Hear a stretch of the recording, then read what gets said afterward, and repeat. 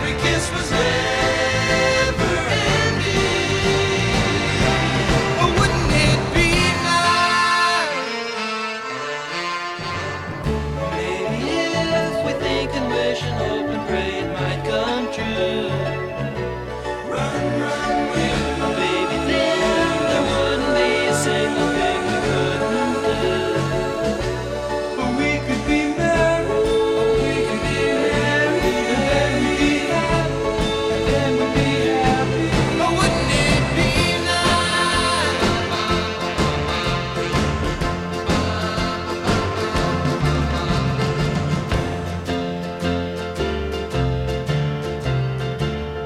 You know, it seems the more we talk about it, it only makes it worse to live without it. But let's talk about it. But wouldn't it be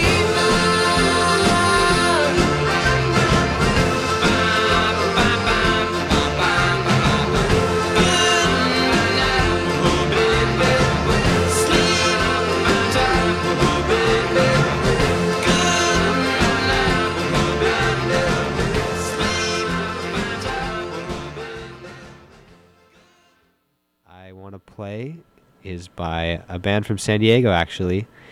So probably not really influenced by the fall. But this is from an album called Autumn of the Seraphs. And I feel it's just a nice kind of... It's a good jam to end on. It's called Bouquet. Daddy G is up next. Doo-wop with Daddy G. Stay tuned for that. It's going to be a good one. And good evening. Have a good weekend. See you next week.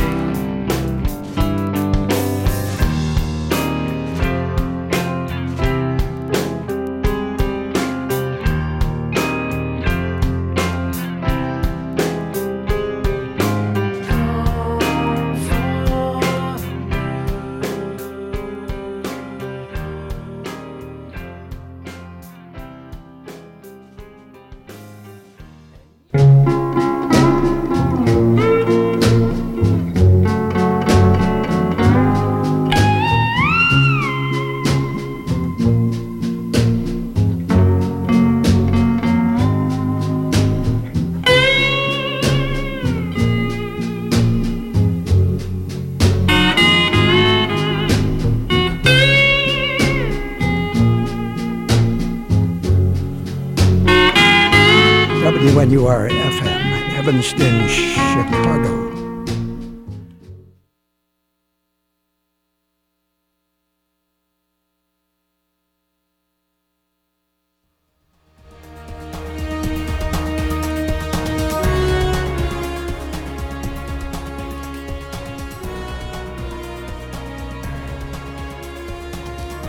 Live from WNUR News, I'm Richard Yan. You're listening to the 6 o'clock news on WNUR 89.3 FM HD1, Evanston, Chicago. It's Wednesday, April 12th, 2023.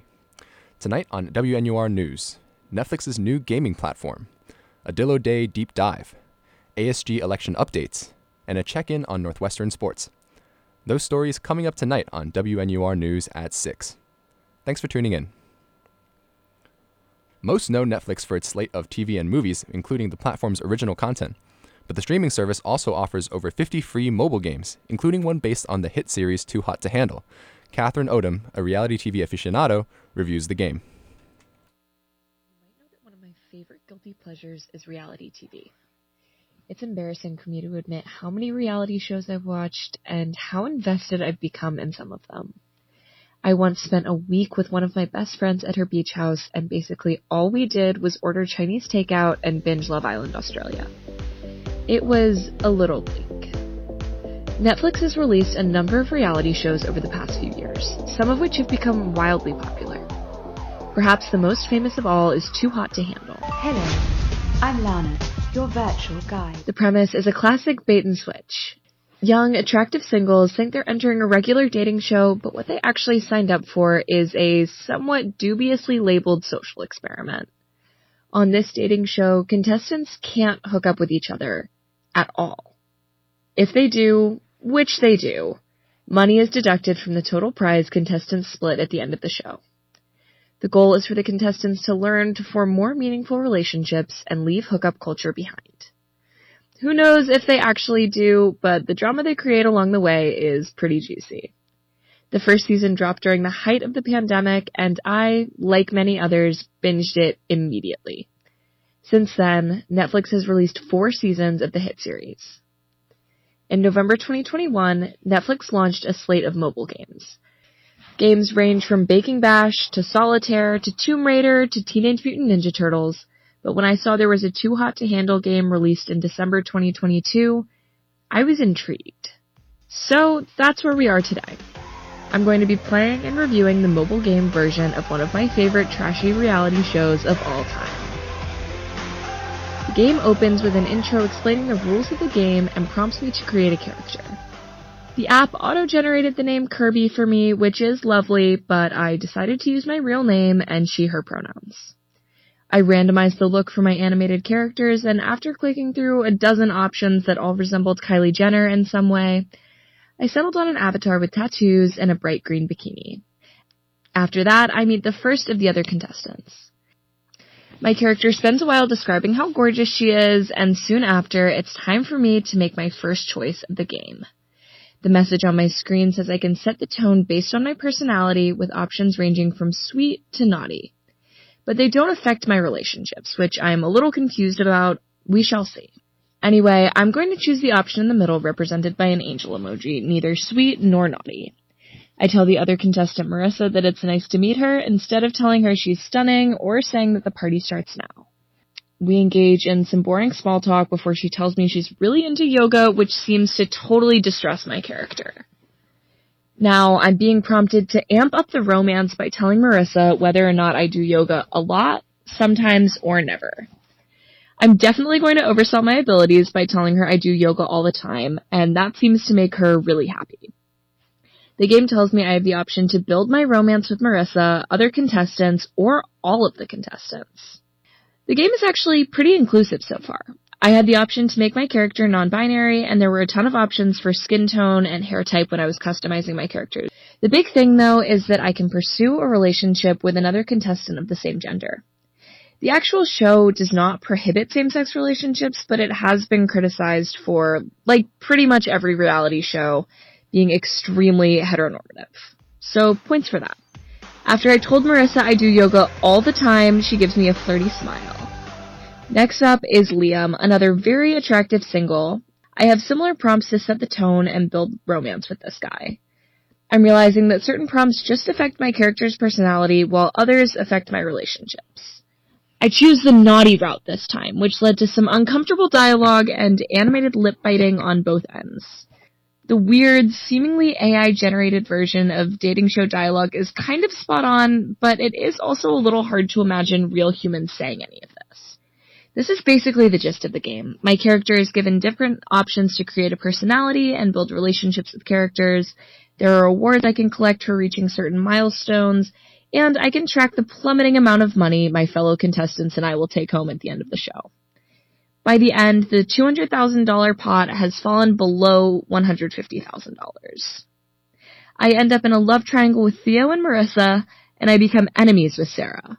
My character makes a few moves that cost the group some money, but I think deep in her animated heart, she learns her lesson and reforms her debaucherous ways. Overall, this game was entertaining, but I would recommend it more for fans of simulation and choose-your-own-adventure games like Episode than for fans of true reality TV. Playing a game where you're making the decisions ruins some of the fun of a reality show where you're anticipating someone else's decisions. I came away from it feeling less satisfied than I would after watching actual reality TV, but maybe the upside is that with this game you can hide your reality TV obsession on your phone instead of exposing it on the TV in your living room. This game also removes the best part of watching reality TV, the social aspect. I almost never watch reality TV by myself because one of the most important things is the peanut gallery. It's really not the same without my roommates to yell at the TV when a contestant kisses someone they're not supposed to or throws a drink in someone's face. In the end, I know all reality TV is pretty brainless, but as the resident reality apologist, my verdict is to skip this equally brainless game and just watch an actual reality show instead. For WNUR News, I'm Catherine Odom.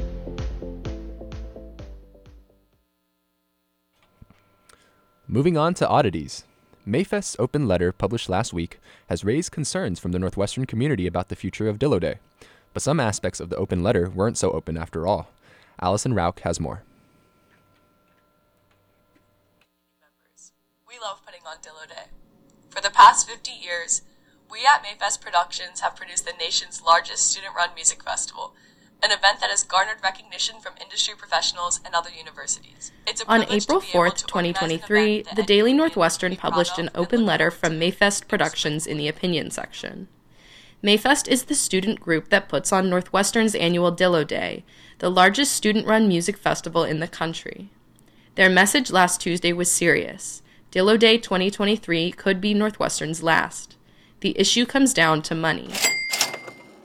In the letter, Mayfest describes what they call, quote, unprecedented financial struggles, end quote, explaining various pitfalls with reaching administration members for assistance with corporate sponsorships and an anonymous donation. They closed the letter by stating, we urge the administration to find a solution that ensures a sufficient amount of continued and stable financing for Dillo Day and other events that are essential to the student experience at NU. A more attentive senior leadership is critical to fulfilling the needs of student organizations like ours and, thus, the larger NU community. Mayfest's executive board signed the letter, including Daria Donishmand, a senior studying journalism and neuroscience. She and junior Catherine Duncan, who studies journalism and international studies, serve as co-directors of promotions for Mayfest. They describe how the open letter came to be. I would say it was in the drafts for a while, but it was very much a collective effort. We just wanted to make sure that whatever we did put out was representative of just just how we all felt about the situation without really placing blame in situations where it wasn't the goal to do so, and really more just start a conversation around campus. Yeah, I think we just wanted to be transparent on where we were in our process and what we were struggling with, and I think an open letter was sort of the best avenue to do that. Since its publication, support has poured in from the Northwestern community and beyond. Duncan describes the experience on Mayfest's end. I mean, I feel like it has been really positive, and students and parents and people have really been showing their support, which we appreciate so much, and that's been such nice feedback and just response for us to hear, especially after putting in so much work throughout the year. Work that this year has been more complicated than usual. Duncan said that financial issues combined with the lack of administrative response has been quite the process for the organization to deal with. We did face financial cuts and just some avenues that we tried to take to compensate for that weren't necessarily open. The open letter somewhat breaks down the financial situation. Mayfest receives the core of their budget from the Associated Student Government's Student Activities Finance Committee. ASG publishes their past funding allocations dating back to spring 2019 on their website. Last spring, Mayfest received a total of $354,440 from ASG. Taking the data available from spring 2019 to spring 2022, Mayfest receives an average of $344,078 from ASG each year. Information on spring 2023 funding allocations is not yet available online, nor was it mentioned in the open letter. Donishmand went into more detail about the budgeting issues. Partially from what I've heard from previous exec and just generally, my understanding is that the money always is tight. And so working within the budget means there's really not, it's always a lot of work to make the budget work for us. But there's a line where it feels a lot less feasible versus we're just doing our best. In the open letter, Mayfest attributes issues with their booking committee's operations to, quote, lack of clarity with the administration with regard to our budget, end quote. Therefore, the unprecedented aspect this year seems to be the additional funding that Mayfest states they request from senior administration. What exactly could this mean? According to Northwestern Student Organizations and Activities webpage, there exists something called a Senior Leader Fund. Student organizations can request a grant from the Office of the President, the Office of the Vice President for Student Affairs, and or the Office of the Provost. Each office has their own budget they can distribute, and typical grants range from $1,000 to $2,500. Northwestern's SOA website does not list other grant options that deal specifically with senior administration, although it is important to note Mayfest does not explicitly state that they applied for this grant. Aside from vague terminology, there are additional aspects of the open letter that are fairly opaque. For one, Mayfest states in the open letter that this year, we received 13% of the funding from the senior administration that we received last year, but production costs have increased by 60%. Mayfest does not maintain publicly available information on their production costs and budgets, even for past Dillo days. The only public information that gives some sort of a clue to Mayfest's budget is ASG's allotments, which obviously do not take into account senior administrative funding. Therefore, Mayfest's statement about reduced lack of funding and increased production costs isn't as transparent as it may seem. Mayfest has not made it clear whether their lack of disclosure is to prevent university pushback or for their own reasons. These confusions aside, it's clear that the university has been largely unresponsive in regards to Mayfest's budget concerns. At the time of airing, university spokesperson John Yates has not responded to multiple requests for comment on the open letter, as well as questions about the administration's process for funding student organizations in general. Because transparent information is not available through the university nor Mayfest, the Northwestern student body is largely in the dark about the future of a beloved campus tradition. With few details and explanations, all that's left to do is wait and see. For WNUR News, I'm Allison Rauch. The candidates for the co-presidential ASG election are running unopposed, causing many changes to take place within the campaign period. Given this circumstance, voter turnout has become the top goal. Micah Sandy has the story. For the first time since 2019, the Associated Student Government's presidential elections have only one ticket. School of Education and Social Policy Junior Donovan Cusick, who is currently the ASG Vice President, and McCormick Junior Molly Whalen, currently the ASG Executive Officer of Accountability, are running unopposed. While there was another aspiring ticket, ASG Election Commissioner and School of Communication freshman Enzo Banal said they didn't abide by the election guidelines during the pre-campaign period. The only other potential candidates that expressed interest in running had a little bit of an issue with some disciplinary measures. A few rule violations, also didn't collect enough signatures and didn't send back the consent form. So ultimately, it's an uncontested race this year. Banal said the campaign process this year had a typical start, with the same pre-campaign process and a 1-week campaign period. However, he said that the one-ticket aspect of this year's election does change the goals of the campaign period. Since there is only one ticket this year, this campaign period is a lot more about getting people informed about what the campaign stands for rather than trying to convince people that it's the best versus an alternative. As a result, Banal says that the Election Commission and the ASG Communications Committee are taking a variety of steps to promote the election to ensure people still vote despite there being only one ticket. We're going to be doing tabling in Norris, putting up flyers, obviously posting materials on our Instagram and other social medias, just to make sure that everybody knows about what our student government does and that there is an election that they can vote for, even if it's not as closely contested as it usually may be. During the campaign season, ASG Chair of Communications and School of Communication Junior Zay Daudu is responsible for outreach related to the election. Every year, there always a lot of students tend to not know about the election, and because I work with communications, I communicate everything ASG related into the elections, a big thing for us. So I'm not in the election commission like I did mention, but I still work with them. So post things on the Instagram. We also made a TikTok for the election, and also kind of making sure that everything goes to flow. So I didn't directly plan the town hall, but I kind of had a little bit of input. But basically my biggest thing is just marketing the election. Daudu says having only one ticket changed what her work during the election season looks like. It does kind of hurt my goal because I wanted there to be kind of increase the voting numbers, and that's unlikely if there's only one candidate. But I have a lot of trust, I guess, in students. Cusick and Whalen will run as co-presidents as opposed to the typical positions of president and vice president.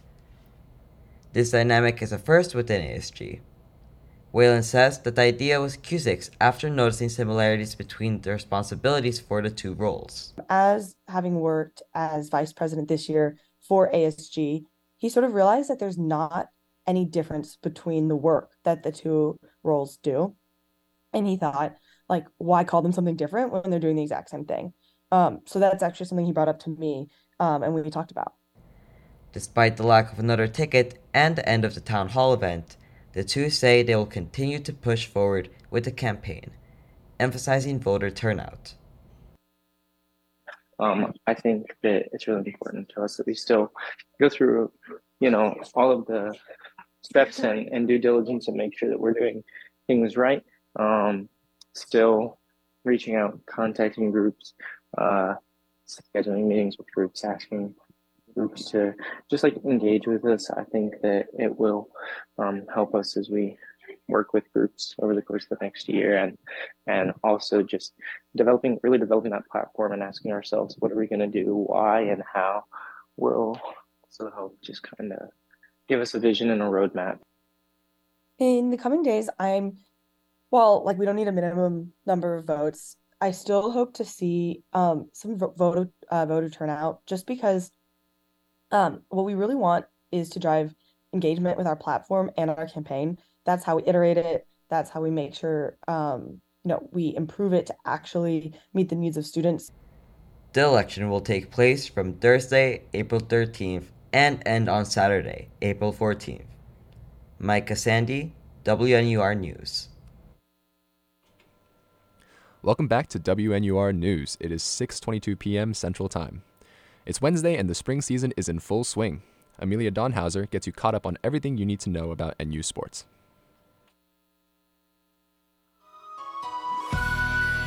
Hi, I'm Amelia Donhauser. Here's your NU sports report for this week.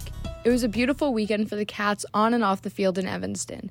Over the weekend, the 23rd-ranked Northwestern softball team faced off against the Penn State Nittany Lions at the J in Evanston for a 3-game series.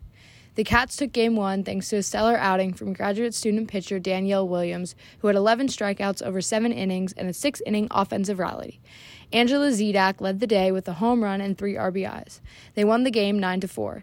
In Game 2, the Cats led by 11 at the bottom of the second inning and beat the Nittany Lions 24-6 in 5 innings thanks to the run rule. They also broke the program record of runs scored in a game. The Cats completed the sweep in Game 3 with a walk-off grand slam from Jordan Rudd at the bottom of the 7th inning, beating the Nittany Lions 5-2. After the weekend, the Cats are in sole possession of first place in the Big Ten with a 9-1 record for conference play. The Cats will take on their in-state rivals Illinois at 4 p.m. on Wednesday afternoon at the J in Evanston. Meanwhile, for baseball, the Cats also got their first series win against their in-state rivals Illinois over the weekend in a 3-game series. The Cats started off strong with an RBI from senior Steven Rustich in the bottom of the first, but Illinois took the lead in the top of the fourth, 2-1, and they add another in the top of the 7th. Catcher Cooper Ford saved the day for the Cats as he singled down the line, giving the Cats a 4-3 walk-off win. In Game 2, senior Evan Minarvik led the team with 3 hits, but it was no match for the Illini as they came fighting back, beating the Cats 2-7. In Game 3, Owen McAlpatrick broke a 4-4 tie, propelling the Cats to a 7-4 win and the first series win of the season. A stellar performance also came from Steven Rustich, who went 2 for 3 in the game with a home run, a walk, and 3 RBI at Miller Park. With the win, the Cats are now 500 in conference play and will prepare for an important series against Nebraska next week. On Saturday, the second-ranked women's lacrosse team was in Albany to play University of Albany. With a close score of 5-5 at the beginning of the second period, the rest of the game was all Cats. In dominating fashion, they beat the Great Danes 21-11. The Cats had 4 players scoring 4 goals: Dylan Amonte, Haley Radigan, Izzy Skane, and standout first-year Madison Taylor. Skane scored her first 2 goals with only 45 seconds left in the first half on back-to-back possessions. The dominant Skane also had 3 assists for the Cats on the day. They finished their road trip undefeated, extending their win streak to 12 games. They improved to 13-1 on this season and will return to conference play when they take on unranked Ohio State in Columbus on Saturday at 5 p.m. Finally, what a weekend it was for men's tennis as they took on their in-state rivals. The number 27 Cats hosted number 23 Illinois at the Vandy Christie Tennis Center in Evanston. In a narrow victory, the Cats, led by graduate student Ivan Yatzik, graduate student Trice Pickens, and junior Gleb Blecker, secured the 4-3 victory thanks to their singles matches. In doubles, Stephen Foreman and Simon Bratham took down number 41 ranked Hunter Heck and Carlis Ozolines 6-2 as the Cats handed the pairing their first loss of the season. Gleb Blecker defeated Nick Meister in 3 sets, 7-6 and 6-1 to clinch the match. The Cats improved to 15-7 on the season, and they will take on Nebraska on Friday at the Combe Tennis Center in Evanston. On the women's side, they took down Rutgers 4-1 in New Jersey on Sunday. In doubles, Justine Long and Christina Hand beat Rutgers, Jacqueline Lopez and Arina Valatova 6-4. Leong, Maria Shusharina, and Hand all won their singles sets. With the win, they improved to 8-11 on the season with a 3-game win streak. They are 4-3 in conference play. They will face Minnesota on Friday in Minneapolis and then number 21 ranked Wisconsin in Madison on Sunday to improve their conference record. That wraps up your NU Sports Report for this week. For more information about upcoming games as well as how you can watch the Wildcats live, visit www.nusports.com. I'm Amelia Donhauser, WNUR News. Now let's take a look at the weather for tonight. It's set to be a beautiful night with clear skies and only a low of 55 degrees. Tomorrow, the sunshine and warm weather will continue with a high of 76 degrees and partly cloudy skies. This trend will continue into Friday, although the good weather stops there. Over the weekend, it's predicted to rain and the temperature drops down to the 50s. Taking a look into our headlines. A new boba shop recently opened up across the street from 10Q Chicken, and today they offered free drinks to the first 100 people to come to their store. I'm just glad that in a town with so little boba available, there's finally a place for me to grab my favorite sugary drink. Golly, where else would I find boba? The city of Evanston has expressed concerns over the location of its downtown farmers market, as it currently operates on land that isn't owned by the city. There are no plans to move it as yet, and the city is open to recommendations. Might I suggest Northwestern's Deering Lawn? Former President Donald Trump is suing Michael Cohen for $500 million in damages for allegedly breaching his contract as Trump's former personal attorney. And that is all for WNUR News at 6 p.m. For more news updates and reports, follow us on Twitter at WNUR News. You can listen to these and other WNUR news stories on our website, WNUR.news. That's WNUR.news. Find us on Apple Podcasts, Spotify, or wherever you listen to podcasts. Our producer today is John Ferrara. The reporters are Micah Sandy, Catherine Odom, Amelia Donhauser, and Allison Rao. From all of us here at WNUR News, thanks for listening.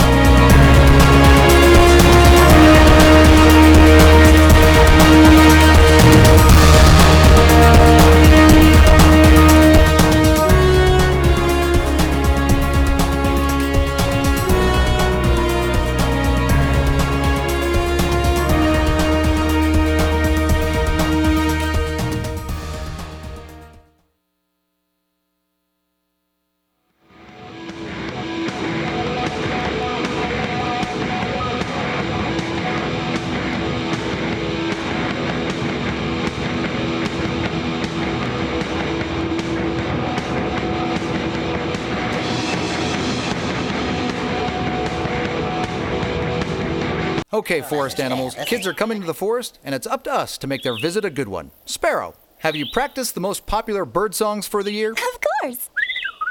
Catchy. I like it. River, how's the temperature? It's a refreshing 52 degrees, man. I love it. Turtle. He's not here yet, man. He's late every morning. Okay. Squirrel. The forest has been preparing just for you. To learn more about cool things to do in the forest, visit discovertheforest.org. Brought to you by the U.S. Forest Service and the Ad Council.